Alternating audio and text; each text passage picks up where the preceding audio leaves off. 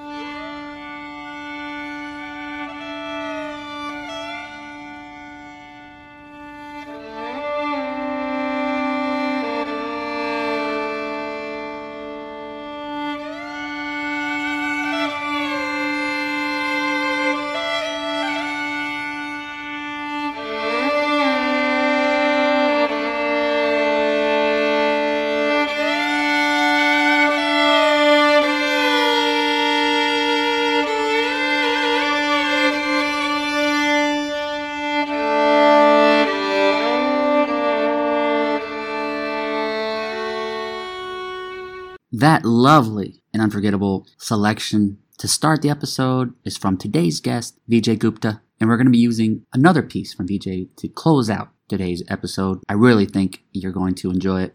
We have a terrific episode for you today with a fantastic guest, violinist and philanthropist and advocate for social justice. Vijay Gupta joins the show. I'm constantly in awe of the intrepid and diverse individuals that are guests on the show. I feel they are the elite members of society, and none more than Vijay Gupta. My conversation with Vijay was one of those where immediately afterwards I felt inspired, I felt humbled, I was blown away, and I immediately had to call people and text people and let them know about this fascinating human that I was fortunate to chat with. Vijay has been featured on some of the most prominent news outlets in the world, including BBC, NPR, and the Washington Post. The violinist believes that the work of the artist and the citizen is one, to make a daily practice of the connected, creative, and courageous world we long to live. Vijay's labor of love lies in the founding and directing of Street Symphony, which brings music to people in shelters, clinics, county jails, and prisons.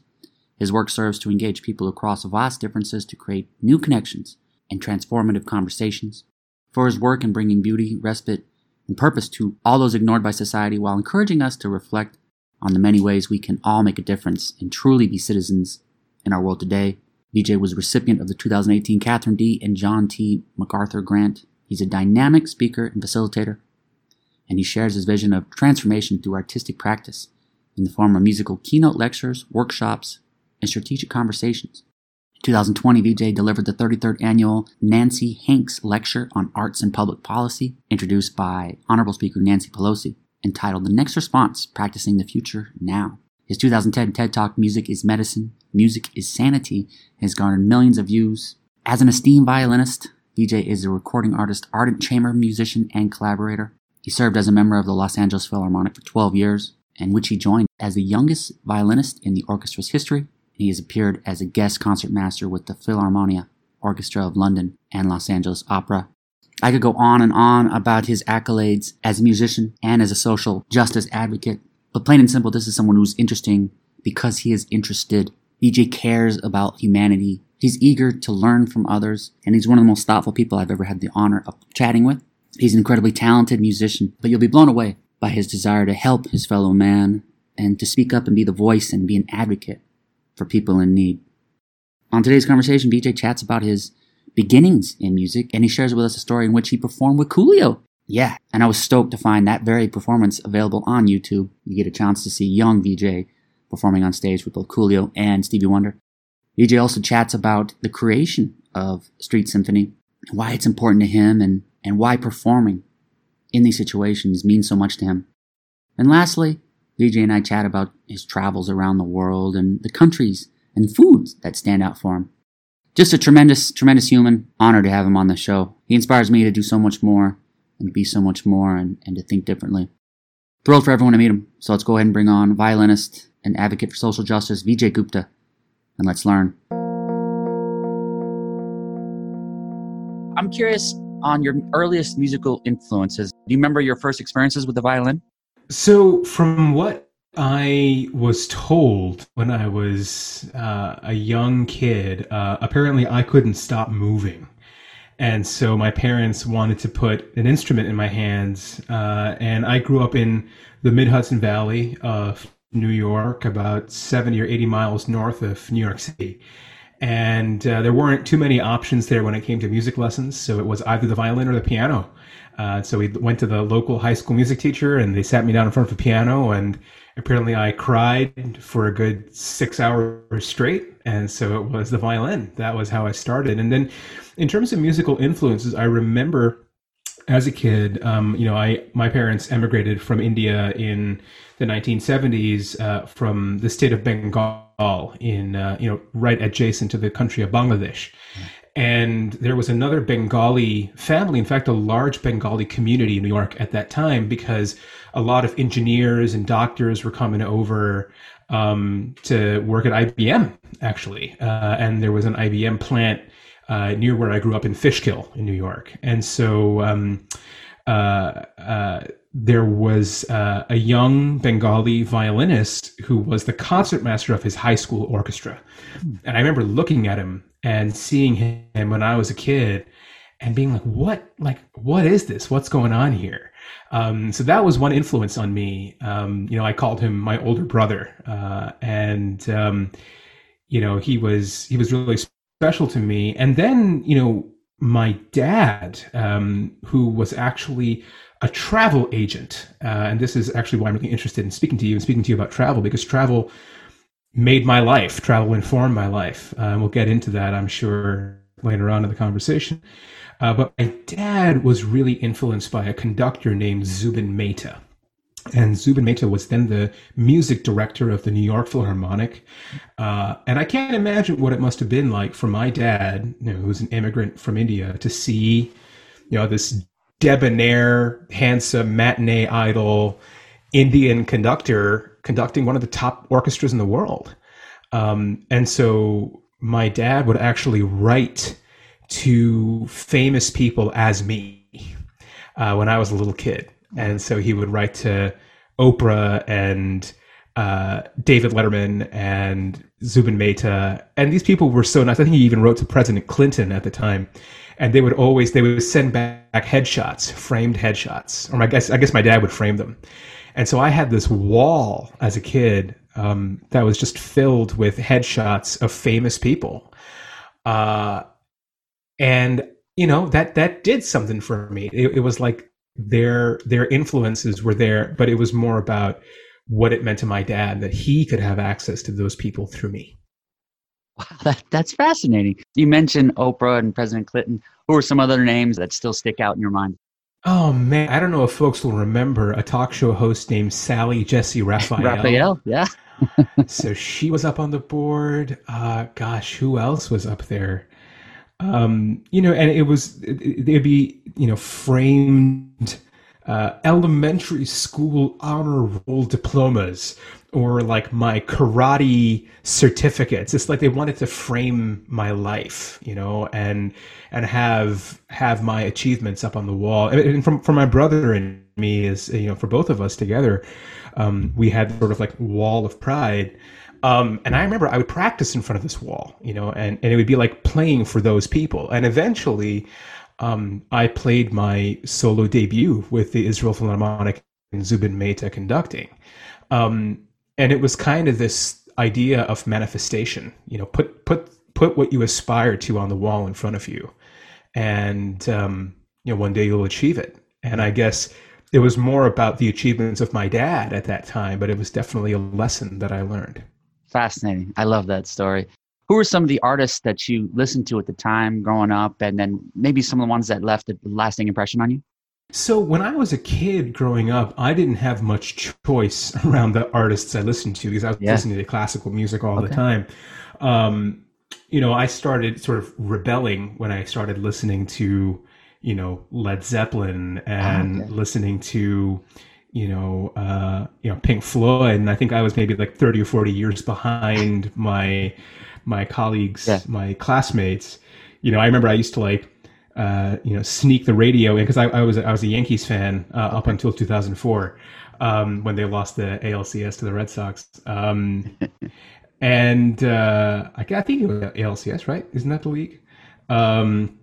But I used to have a radio that I would listen to, and I just wanted to listen to the radio because I was in junior high, middle school at the time, and I just wanted to know what like the ludicrous lyrics that everyone was saying in school, like what they actually meant. Yeah. So at the time, like I was going to like, Juilliard and studying ear training and studying like how to, learn counterpoint and learn how to conduct. And then at home, I was like listening to Ludacris in my bed because I was like, I just need to keep up with my friends at school to have something in common. But, I grew up learning how to play the violin with a method called the Suzuki method. Mm-hmm. And the Suzuki method is really interesting because it was started by a man named Shinichi Suzuki. He was a violinist, came from a long family of violin makers in the 1920s and 30s in Japan. Of course, the war has decimated his family and his business, but he started a school of teaching violin to very, very young kids. And his whole premise was, if a young child can learn how to speak a language as complex as Japanese, they can take in a language as complex as music if they're exposed to it at a very, very young age. And so he was kind of a pioneer in childhood psychology. But his book is called Nurtured by Love. And I love that because he was, sort of pioneer in being a force of attunement and compassion and love for young people. And so I grew up listening to, again, kind of maybe like the photos on the wall, aspiring to meet a person. I grew up listening to great violinists who I aspired to sound like. Yeah. And so, perhaps your listeners may not know all of the classical musicians I grew up listening to, but of course the famous ones like Yo-Yo Ma and Itzhak Perlman and the great names in the classical music world. But there was something about listening to people that told me about how they were in the world, who they were. I could tell from someone's sound. I can even tell now from the way someone sounds, the kind of person they are. And you listen to Jeff Buckley's Hallelujah, and you can tell from the first breath, before he sings the note, you can tell the kind of person this is. You can tell we can tell what the music cost him. And I think that's the sort of thing that attuning one's ears at a very young age teaches you to listen deeper than the veneer, right? How do we listen behind the veneer of the first thing we notice? And I'm really intrigued by that idea. What a tremendous answer. I know that being in the classical world growing up, hip-hop music was probably looked down upon in a lot of ways. And probably like, why you listen to that nonsense? I grew up in the same era like that, and it was always looked down. But I'm curious, what were some of the positives that you gained from listening to something outside of classical, whether it be not just hip-hop, but also the Led Zeppelins and not? How did that benefit you as a musician? I have to return to an earlier question because you asked about who else was on the wall. And you just reminded me that Coolio and Stevie Wonder were on the wall too. I love it. Yeah. And the reason they were is because I played, there's a video of this online somewhere on YouTube. I played the 1995 Billboard Awards when I was 8 years old, when Gangsta's Paradise won the Billboard #1 charts.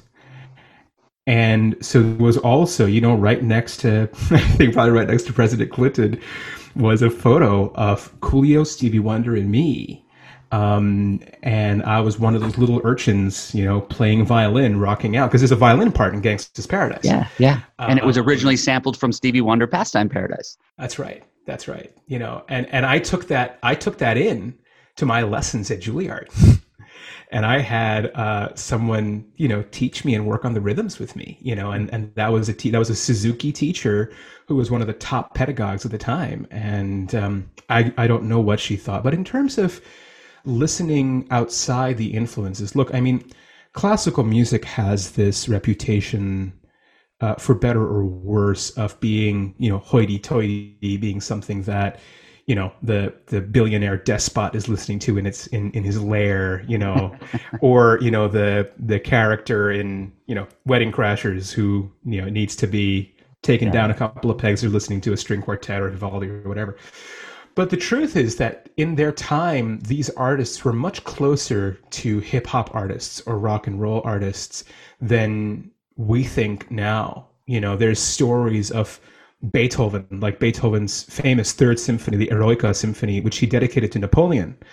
When Napoleon invaded Russia, Beethoven took the title page of Eroica and scratched out Napoleon's name. He was like, the first politician being canceled by a composer. Literally, the title page of the symphony has Napoleon's name crossed out, scratched out, not even crossed, like ripped out. Yeah. And so these were people who bled and who fought and who rebelled and who experienced grief and loss, probably a lot more similarly to, I talked about Jeff Buckley's voice. Imagine Robert Plant's voice, and the voice of that kind of existential scream, and how I hear that voice in Schubert. I hear that voice in Mozart operas. It was as vulnerable, it was as raw, it was as human. And so to say that there's a difference between these musics, to me, is a construct. And I would even go as far as to say that classical music is a marketing term, and nothing more than that. It's actually not about the music or about the era. Those folks still went through some real shit. What a fantastic point. I think back to the stories I read about, you're right, they were the hip hop artists of their day. Yeah, totally. I'm curious, I know you're a deep thinker, you're very introspective. So how do you put yourself in the right mindset for a performance? Part of what I'm learning how to do now, and this is something I wish I had been taught earlier in my life, is how to get out of my head and get into my body.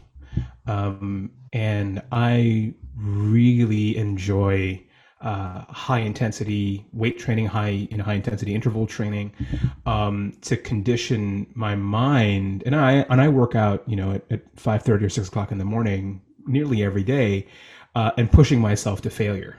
And if I knock out the hardest thing that I can do in my day within 30 minutes of waking up before the sun rises, something in my mindset changes for the whole rest of the day. And I'm in a place of equanimity where I'm responding to the day as opposed to reacting to the day. And so I'm trying to create the ecosystem for myself in which I am in a place of response as opposed to a place of reaction. Because playing the violin, whether I'm collaborating with folks or playing by myself as a soloist, and I've been recording quite a lot recently. In fact, I'm about to release an album in about 2 weeks of solo violin music. Recording is one of the most difficult and challenging things, because it's just you naked in front of the mirror of the microphone. It's your entire humanity exposed. And so in a sense, you are reacting and responding to yourself. And so it's not a matter of canceling out your adrenaline or canceling out your nerves. You're going to have nerves. You're going to have adrenaline. You're going to fuck up. You're going to have a situation where your humanity shows through. It's how you choose to respond to that in the moment, as opposed to getting drawn into the flushing toilet bowl of that one human mistake or error. And so part of what I really find I am drawn to is to, first of all, work out in the morning. And then part of my morning routine is also to write. And I write every day. And I do something kind of like Julia Cameron's morning pages, where I'll sit down and I'll just journal a couple of pages. And it's kind of like, she calls it windshield wipers for the soul. And it's just to get this stuff out, just to get it out on paper. And sometimes you get a glimpse, in the last couple of sentences that you write, of an edge right? An edge of thinking, the edge of an idea, the edge of something new. And so then again, you're leaning into that newness and leaning into that edge for the rest of your day, Yeah. as opposed to pushing and hustling.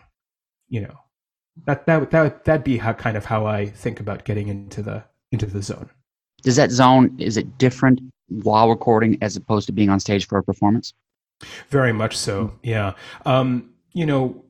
I've really been thinking a lot about how the way I play changes based on who is listening to me. So I play on stages. I've played on stages all over the world since I was 6 or 7 years old. But the most important stages I play for recently are not stages at all. They're for folks who are living in clinics and shelters in Skid Row, who are predominantly recovering from homelessness and incarceration. I've played in prisons, and I always feel much more at home in these spaces because the interaction is so much more authentic with the audience. I am there as someone who is both giving and receiving, as opposed to putting on a mask and just performing as a commodity or a product on a stage. It means everything to me when I can see my audience. And the way that relates to recording is very interesting because, of course, the audience is inside. But, when I just recorded my recent album, I had a dear friend of mine, someone who spent 30 years in Solano Prison in California. He was my only audience member in the recording session. He's the only person I played for. And I was playing for Dwayne. I was playing for him. And that sort of intimacy is something I'm really interested in capturing in recordings. And I was recording in a huge church in Pasadena, where I live. The church was completely empty except for my producer, engineer, and Dwayne. And so, I'm really curious about this idea, especially through COVID. We have all become audiences of one. Everyone listening to this podcast right now is an audience of one. And the impact and depth that they can receive just from listening one to one, I think is really special and unique, as opposed to just having something spouted at you from a stage. I think this is a conversation as opposed to a performance. Well, there's a couple of things I picked up on from there that stuck with me. One, I love your humility of, you said you're giving and receiving as well. But I also love the fact that maybe in front of a big group, you can't personalize it because it's just a bunch of empty faces. But when it's one person, so does that change when you can identify with one person? First of all, does that motivate you more? And then second of all, how does that alter the selections that you choose? So, just to come back to the point around the audience, is that I was a member of the LA Philharmonic for 12 years. I played in the first violin section of this orchestra, and we played in huge venues all over the world. We played in, concert halls like the Suntory Hall in Tokyo and Concertgebouw in Amsterdam, and the Philharmonie in Berlin, in London, in New York, and then of course our home hall was Walt Disney Concert Hall and the Hollywood Bowl in LA. And the Hollywood Bowl capacity is 18,000 people. And I'll never forget, playing sold out nights of Star Wars and themes by John Williams, conducted by John Williams, and like 12,000 lightsabers coming on in the audience of the Hollywood Bowl. But it made everything feel so special when I knew that people I loved, my family or my loved ones or my friends, were in that audience. Okay. I know I played differently, even if I couldn't see them. Okay. And in the hall, sometimes I'd ask them where they were sitting, and I would still play for them. And so, yes, it did motivate me differently, but I didn't feel alone. I didn't feel exposed. I felt like there was a sense of trust that was created.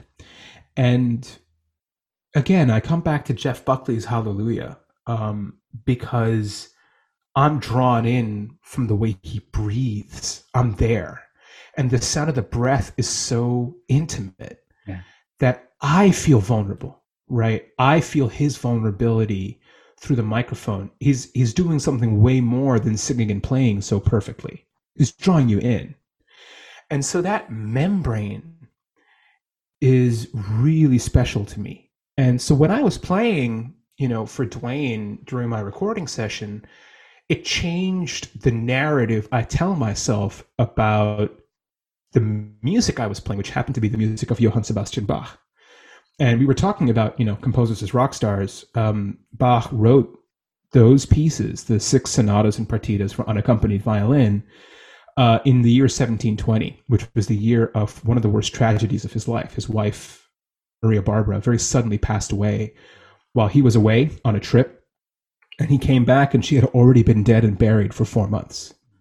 And I can't imagine the grief that he must have felt, that the first person he wanted to embrace was a grave, and that his kids, his sister-in-law, had already grieved her. Yeah. Right. And that brings up a lot for me around this time of COVID too, that, for every person who's passed due to COVID or due to any reason, there will be 5 to 10 people who mourn that person. Right. So I'm thinking a lot about creating these spaces of intimate grieving and memorial as my calling as an artist right now. How do I actually own and lean into that space and make that part of what I do? And I was mourning with Duane. I've had long conversations about him and his regrets in his life and his humanity and his imperfect, his all of our imperfect humanity and humility, and that we've all hurt people. We've all been hurt by people. And so for me, when I was playing for Duane in that church, Bach wasn't some, marble bust of a dead, white guy on a pedestal. He was a living, breathing, aching human being. Yeah. And for me, that's much more interesting to play that person's music as opposed to playing the music of, something that my teachers told me to do right or wrong. Yeah. Tell me about Street Symphony and what inspired its creation. Street Symphony was created when a number of my colleagues from the LA Philharmonic and I started playing benefit concerts for just the sheer number of people, upwards of 60,000 people, even 10 years ago, who were experiencing chronic homelessness in LA County. Of course, this goes without saying that a lot of the folks who are chronically unhoused have severe mental health issues. They're battling with addiction issues. They're in and out of settings of incarceration. They are poor people, often poor Black and brown people. And what I noticed was that for all of our benefit concerts, we'd be playing for politicians and donors and rich people and churches and conferences and concert halls. We were never playing for the people. Well, we were never actually playing for the people we said we wanted to help. It felt like a kind of overinflated virtue signal, and I wanted to actually play for the folks. I wanted to know what it was like, I had a background in biology. Of course, growing up, my parents wanted me to be a musician, but they also wanted me to be a doctor. And I don't know how much that had to do with, my last name being Gupta or being a child of Indian immigrants. But I wanted to help people. I was inspired by stories like Paul Farmer and the doctors who actually did the work, the Doctors Without Borders and Red Cross doctors. And there was a part of me that was, playing on stage at Walt Disney Concert Hall, about less than 2 miles away from the largest community of homeless people in America in Skid Row. And so I started knocking on doors, literally and proverbially. I started calling hospices and clinics and shelters and hospitals. And I was like, I want to come play for you. I want to come play, with my colleagues from the LA Phil. And, in my naive sort of idealistic way, I didn't realize that the person I was calling might have been on the ass end of a 12-hour shift where 2 people died at a hospice, and so receptionists would hang up on me. They'd be like, "You've got to be kidding me. We don't need a concert." And you know what? The truth is that, they didn't need a concert. They needed some hope. They needed some dignity. They needed some humanity. And the truth is, I needed some hope. I needed some humanity. I needed some dignity. I needed a connection to a community that was more than just playing on a stage to a dark audience. And so it was actually social workers in Skid Row who understood what I was trying to do. And they were the ones who opened the doors of a mental health clinic on Skid Row, right on Maple Avenue in downtown LA, across the street from the Skid Row police station. And we started playing concerts, quartets of Beethoven and Brahms and Schubert and Mendelssohn and Mozart, for audiences of 30 to 50 people who were all clients of the Department of Mental Health. So they might have been people who walked, in from the street and wanted to talk to someone. They might have been people who were residents in a nearby permanent supportive housing shelter or, SRO or Section 8 housing in Skid Row. And they just wanted something different than the trauma that they were being faced with every day. Skid Row's a horrifying place. Skid Row's a place where, there was a guitarist actually a couple of years ago who was set on fire inside his tent and he died in his tent. It's a place where, you hear gunshots every day. You hear a siren every 5 minutes. It's a place where there is a real wound in society. But going to Skid Row felt like an important pilgrimage. It felt kind of like the way traveling to another country felt, because you're immediately put in a place of humility. You realize that you're not the boss here. You don't speak the language. You don't have the social relational currency with residents that you think you do. And so you're engaging from a place of discomfort. And if you want to engage with your humanity, you're engaging from a place of humility as well. And this is the place from where we played our concerts. And so our concerts, of course, very quickly stopped being concerts. And they very quickly started becoming conversations, because we'd play for folks. And in the middle of a Beethoven string quartet movement, or after a movement of a Mozart duo, an audience member would raise their hand and keep their hand up. Or a colleague of mine who I was playing with would start crying. My colleagues would start crying. And in both instances, I'd go, what the hell is going on? Like, this is a concert. Like, get your shit together. Like, this is, yeah. We're not here to be, vulnerable. Like, this is a performance. And then it took me a couple of years to realize, like, no, that was the point. We had to undo the performance. We had to undo the veneer of trying to act like everything was okay when everything was broken. Around us, within us, and outside us, right? And so what we noticed is that our audiences were people who had been through some of the worst and roughest stuff that humanity had to offer them, right? We've had people in our audiences who I know have taken another person's life. We have had people in our audiences who have seen their loved ones, die due to an overdose. We've had friends of ours, dear friends who we've known for years, relapse and die. And when we play music for them, this music is not entertainment. It's not passive. Our audiences put themselves and put their whole humanity in the music we're playing. And so they would say stuff to us like, oh, that part where, you guys were making eyes at each other and you were playing all vicious and you were playing all angry. That was just like my mom and dad fighting and screaming at each other and beating the shit out of each other when I was a kid. And then my colleague, who's on, quote unquote, on stage with me, and there was no stage, we're playing in a basement conference room. He would say, yeah, my dad was a prison guard. My mom had schizophrenia. And I had known this colleague of mine for years, and I had never heard that story. Wow. Even last Wednesday, I went to a program in Skid Row, which we call Music for Change. It's a program for folks in reentry from life sentences in California prison. So they've been paroled. They're reentering in a halfway home in Skid Row. And, I started to see that Skid Row was a horrifying place, but Skid Row was also a place, if someone wanted to get clean, if someone wanted to find their feet again, Skid Row was the best place for them to do that, because the resources were there. The people who had actually been through it were there. And this guy rolls up in his wheelchair to one of our violas, a young woman. And I have known this man for about 2 years. And for the first time, he showed us a picture of his daughter. And he said, I wish I could have danced with my daughter at her wedding.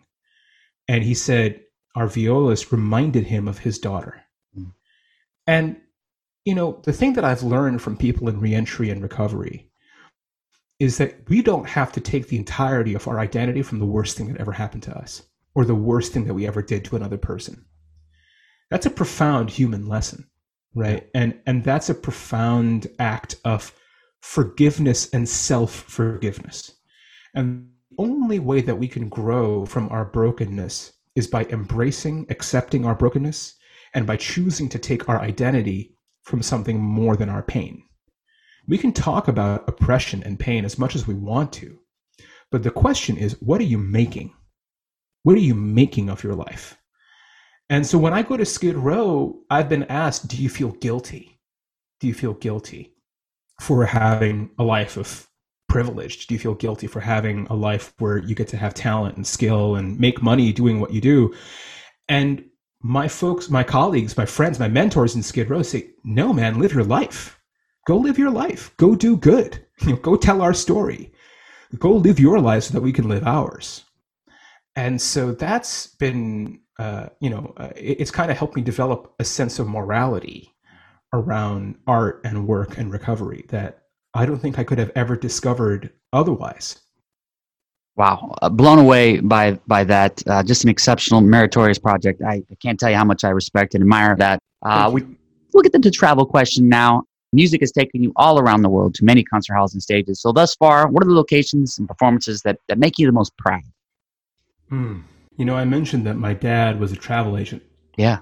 And, he was someone, he passed in 2017. And he was someone who could speak about 5 different Indian languages. In India, of course, we have 14 or 15 languages and, of course, 90 dialects. And his main job was to connect families who were living in the States with their families back home in India, especially when an older person, when a grandfather or grandmother was on their deathbed. And so in a way, he was kind of like, who's the Greek? Charon. He's like the boatman. Yeah. Kind of ferrying people back and forth. And he was sort of like this connector. And travel is connection.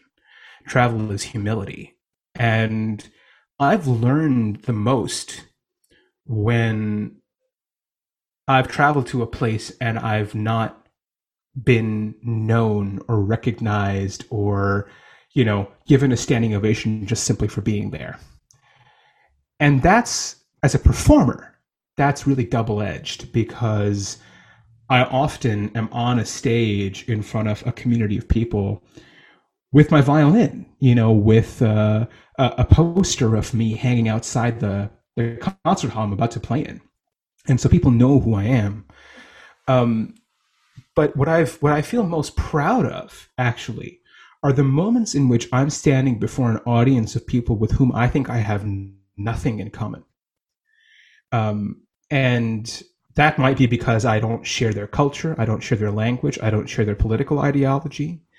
And I find a way to start a conversation. That thrills me.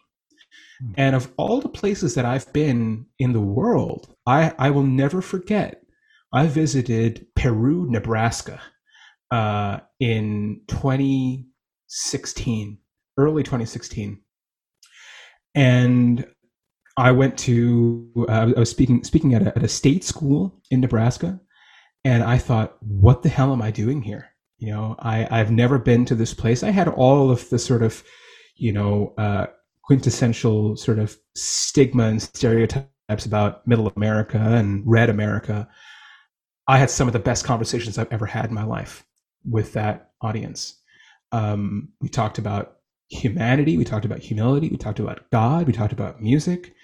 And that is what I'm really, really interested in, because again, listening beneath the veneer, looking and seeing someone beneath the mask is so incredible, because we start to engage people from their values as opposed to what they say the values are or what you think their values are. Yeah. How do we move beneath the so-called virtue signal? How do we move beneath the performance and actually start to listen to each other. And I think as we start to listen to each other with that degree of authenticity and humility, we start to uncover parts of ourselves that are uncomfortable. And so that's also a part of performing. Again, performing whether in India or performing in a jail or a prison. I've had people in prison shout at me and say, "What the fuck are you doing here? Why should we listen to you? Why should we listen to you?" These are folks who have nothing to lose, and I'll have to stand there and stand my ground and say, because I have something to say. You listen to me because I have something to say, and I'll listen to you because you have something to say too. So that's the conversation and the bridge and the connection. I want to carry on my dad's work of being a ferryman and continuing the conversation. I love it. How about purely as a tourist? Locations you visited, just for the fun, that you're just like, you know what? Not necessarily your favorite, because I don't like the question, what's your favorite? But the location as a tourist that left the strongest emotional mark on you. Gosh, I love Japan, man. Okay. I loved Tokyo. It's just such a different planet to me.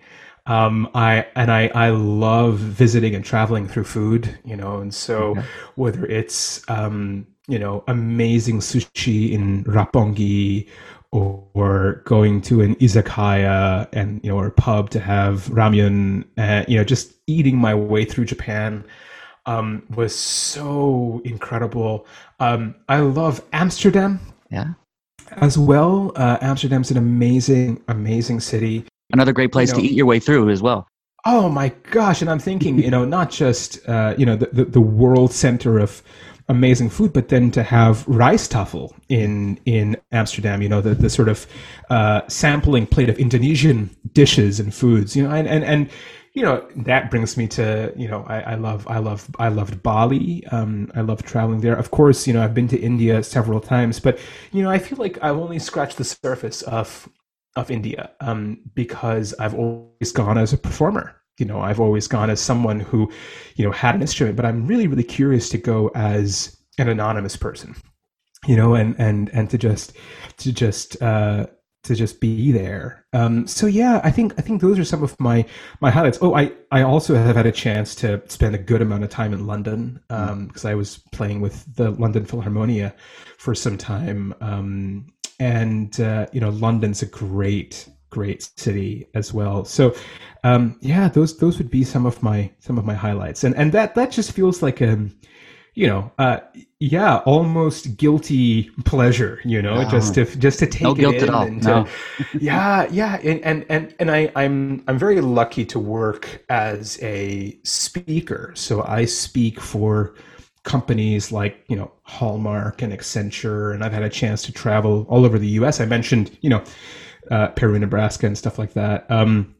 But in the U.S., I travel to Boston, Chicago often, and it's not just the cities and the food, of course, but the people and the relationships that I get to cultivate there. I think you start to travel differently when you have relationships in the places you're traveling to, and you get to see a different side of your friends, a different side of yourself than you necessarily thought you would. Very true. And having someone in that city, it just amplifies a reason to go there. So it's important to have friends around the world just for that reason for travel. I'm curious, I had to ask though, you step into a new sushi spot, wherever it is in the world, what's your go-to? I have to try this sushi. I'm in a new city. What's your go-to order? Well, so if I'm having omakase and I'm sitting at the bar, I was taught by my sushi chef friends in LA that the first thing to ask for is madai, the red snapper. And if it's fresh and if it's good, that is the greatest test of a sushi chef, because their technique has to be perfect. The fish is actually not as forgiving as tuna is.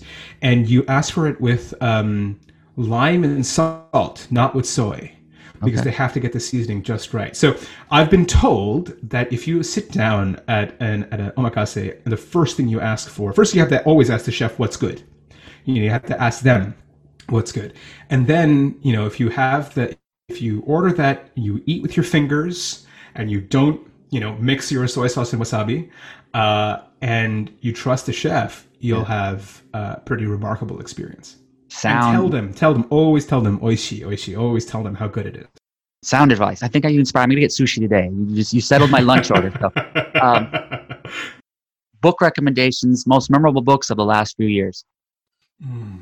I have based a lot of my reading habits around two particular thinkers. One is a friend of mine named Austin Kleon. Austin wrote a series of books called Steal Like an Artist. They're so much fun to read, but Austin has a great blog as well. And he talks about, reading as following your curiosity. And so right now, I'm really curious about the power of storytelling as a medium for healing itself. And so I just finished a book. It's on the shelf over here called The Wounded Storyteller. It's by a man named Arthur Frank. It's medical ethics. It goes back, I think it was written in the mid-90s, but it's talking about how the wound, the illness, the diagnosis is only the beginning of the healing journey, and that there are many narratives to healing, but that the sort of, Joseph Campbell type hero's journey towards healing is the beginning of understanding yourself through a new lens, that the wound or the illness becomes a pathway to the other side of your life. And that, if you're in recovery or remission from, say, something like cancer, you can't go back to the life that caused the cancer, right? And that requires you to write a new narrative, write a new story about yourself. I love what Toni Morrison says about narrative. She says, I think it was her 1993 Nobel lecture, and she said, narrative is radical. It shapes us as we shape it. And she started off by saying, if you don't have a story, make one up. Make up a story. We all can write a story. I'm currently reading a number of books. Let's see. I'm reading a book called Reinventing Bach by Paul Elie. It's a book about how we have this idea that Bach's music died, but actually Bach's music has constantly been reinvented and reinventing itself with ties to technology. So, when Bach was so-called rediscovered, it was a time when music became much more available in printed form, so people could study different editions. And then, first Albert Schweitzer recorded the first LPs. Glenn Gould recorded the first sort of LP, first CDs and albums. And then Yo-Yo Ma premiered the iPod with Bach. And, what's next? And I'm kind of thinking about that sort of thing too. I love reading poetry. I'm currently reading Rilke, the Sonnets to Orpheus. I love the poetry of the Sufi poets Hafiz and Rumi. I'll read just about anything. Reading for me is this sort of incredible conversation that we get to have with thinkers. And I read as a conversation. I read with a pencil in my hand. I underline things. I write in the margins because I want to read with engagement. And I think that the most important lesson I learned is that if I'm not feeling a book, to try to find the balance of, do I stick with this, or do I move on, or do I need to come back to this at another time? And just in terms of novels, I just finished reading Milan Kundera's Unbearable Lightness of Being, which is just so beautiful, something worth coming back to for the rest of your life. So I think the next step in my reading journey is to actually not acquire and read more books, but to return to the books I've read and understand myself through that mirror and lens after not having read it for a couple of years. So I'll keep you posted on that. Oh, I'm excited. This has been one of my favorite conversations of the year. Everything from the Yankees and baseball to Ludacris to your philanthropic efforts with Street Symphony to talk about travel. This has been exceptional. How can people stay up to date with your life and about the new album? How can they get that when it's released? Yeah, thanks, Randall. I just want to go back for 1 second because I mentioned another book, and that's James Clear's Atomic Habits. Okay. And so Austin Kleon's Steal Like an Artist, James Clear, Atomic Habits, two of the books. Adding them to my list today. This is brilliant. This is great. Yeah, you'll enjoy the James Clear. So I'm now, over the next 6 years, going to release 6 albums of the 6 unaccompanied sonatas and partitas of Johann Sebastian Bach. The first album, called When the Violin, is actually based on a poem by the Sufi poet Hafiz. It's going to be available for pre-order on Bandcamp on May 15th. Please check it out. and then it'll be available for purchase on June 15th. And then I am very active on social media. You can find me on Instagram. I have a practice of posting whatever I'm practicing that day daily to Instagram. So it's been actually really cool to have a very diverse following of folks who are like, oh my God, I never thought I'd, hear that or want to hear that thing. So that sort of is an exercise in humility. So I'm at Instagram at Gupta Violin, and then also on YouTube at Gupta Violin.